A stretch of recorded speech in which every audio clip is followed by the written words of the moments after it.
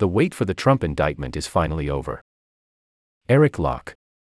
In America, the freedom of the press is often exercised as the freedom to congregate in exactly the same place at the same time, not doing much.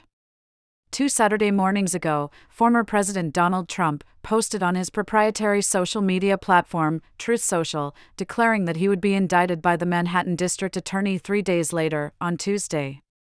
That Monday, reporters from multiple continents and every major news network set up camp outside the 17-story Art Deco courthouse in Lower Manhattan, where criminal defendants in the borough are taken for arraignment. Television cameras were planted side by side below a tent at the corner of Center Street and Hogan Place, in view of the courthouse's main entrance, where Trump would presumably be brought in either with or without handcuffs. What kind of visual they would get was a big subject of debate among the reporters. A smaller pack of cameras was set up half a block south, near an entrance to the city clerk's office building, where witnesses were said to emerge after sitting for the grand jury. Network trucks and satellite vans took up parking spots usually enjoyed by city employees who work in the municipal building across the street from the courthouse. Technicians and camera operators, hopping out of these trucks and vans, put up portable generators and ran thick black cables along the sidewalks. Under the white tent, behind the cameras, bright key lights were stood up and turned on. And then everyone waited. Reporters at stakeouts, both the ones who wear makeup and stand in front of the cameras, and the ones who walk around with notebooks in their hands, usually don't have any special access to information. They learn about things through push notifications, Twitter, and calls from their bosses. And from one another. In New York, veteran camera operators and photographers who work for the local networks have known one another for years, if not decades, and are well practiced in the art of time-killing small talk and jocular, productive bullshitting. Rumors swirled about the details of the nearly 5-year investigation that had led to this moment, what Alvin Bragg, the Manhattan District Attorney, was thinking, and what the grand jury, which was looking into Trump's 2016 pre-election hush money payment to an adult film star, was doing. Listen to the Political Scene podcast. Jane Mayer, Susan B. Glasser, and Evan Osnos discuss the Trump indictment. That Monday, the first day of the stakeout, proved to be the most active. After announcing his impending indictment, Trump called on his supporters to protest and take our nation back. Some were quick to answer the call. The New York Young Republican Club, a 112-year-old organization that was recently taken over by megafied 20-somethings, announced plans to hold a rally in support of Trump on Monday afternoon at a location the group publicly described only as in Lower Manhattan. The secret rally spot turned out to be adjacent to the stakeout, and, when the Young Republicans showed up, they were greatly outnumbered by journalists. It's mostly press here, Viswanag Burra, the executive secretary of the club, who said he was an aide to Representative George Santos, told someone over the phone, soon after arriving. They're hoping for January 6th, they're going to get nothing, not even Occupy Wall Street. A few of the foreign correspondents interviewed the Young Republicans about the significance of a former president being criminally indicted, for what would be the first time in U.S. history.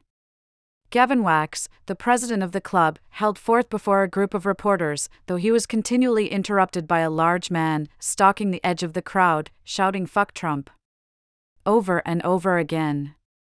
Wax grinned at him. The man stopped his shouting long enough to remark on how young Wax looked. "Oh, my God, what school did you go to say this shit, bro?" he asked, as Wax described the potential indictment of Trump as a grave threat to law and order. "Baruch," Wax replied.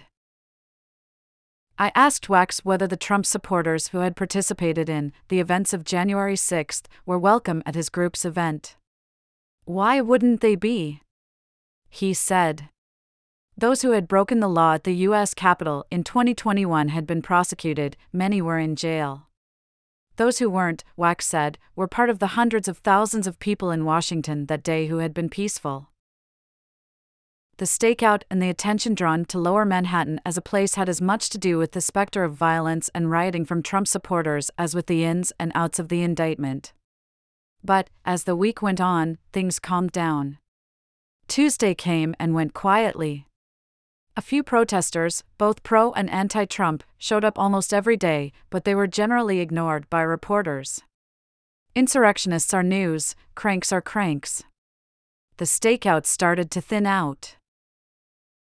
Video from The New Yorker.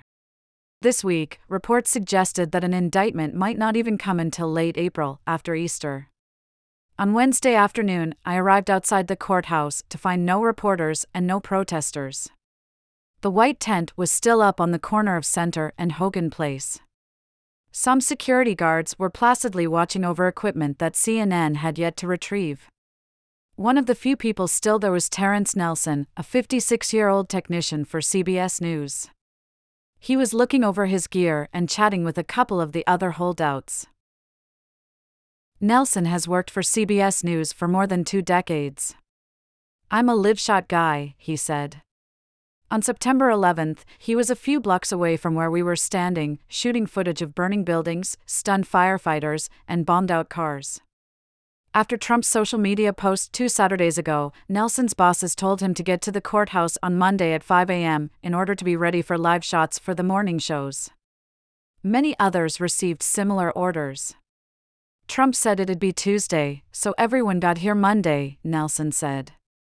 But Nelson had arrived much earlier, at 7 p.m. on Sunday. He told me that he prides himself on being the first person in and the last person out of every stakeout he's assigned to.